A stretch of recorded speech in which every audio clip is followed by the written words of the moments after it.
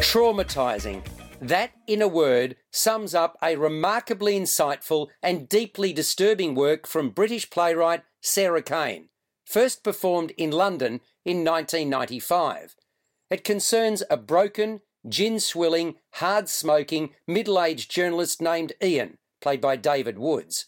He fears for his life and has brought a much younger woman, Kate, Eloise Mignon, whom he's known for some time, to an upmarket hotel room to have his way with her. When she resists his advances, he takes matters into his own hands.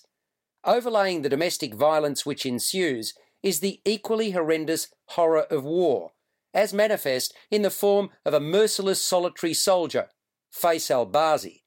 Woods trawls the depths to breathe life into the depraved, sickly journo, who's well and truly lost his way.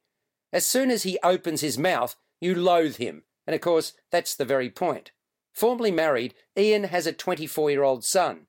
Although he professes his love for Kate, his violent actions and the racist, misogynist, homophobic bile he sprouts suggest the complete opposite. Mignon inhabits Kate with a mixture of naivete and fragility. Kate cares for and detests Ian.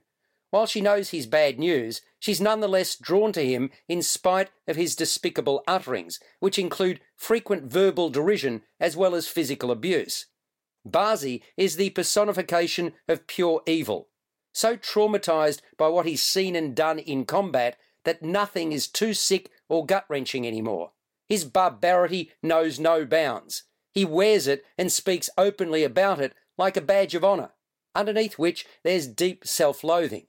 But he's well past the point of caring about anything or anyone. The staging, the set and costume designer is Marg Horwell, is a work of genius, save for a single large video screen revealing close-ups. That could have been done away with altogether, without in any way affecting the impact of the play.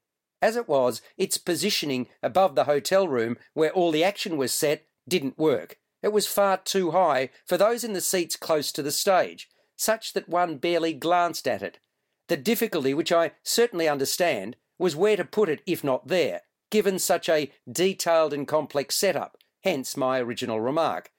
But let me rather focus on the positives. The hotel room itself, in mauve and grey, complete with king-size bed, beige curtains and appropriate props, including drinks from a minibar, champagne on ice and an attractive bunch of flowers, serves the purpose well.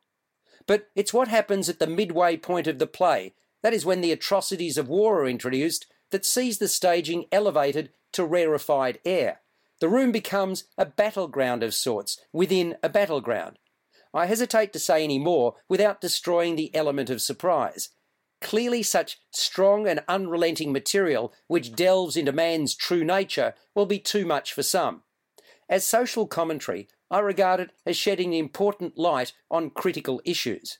Directed by Anne-Louise Sarks, all those associated with Blasted have done a superb job with Kane's intensely affecting prose.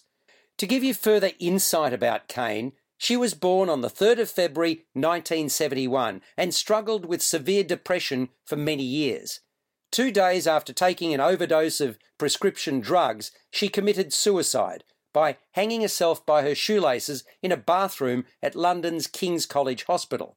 That was the 20th of February 1999. She was 28 years of age. She wrote 5 plays, of which Blasted was her first. Those experiencing a personal crisis can call Lifeline on 13 11 14. Blasted is playing at Maryland Theatre at Malthouse Theatre in Melbourne until the 16th of September 2018. Subscribe to the full podcast at Audioboom, Stitcher and iTunes, or your favourite podcast distributor.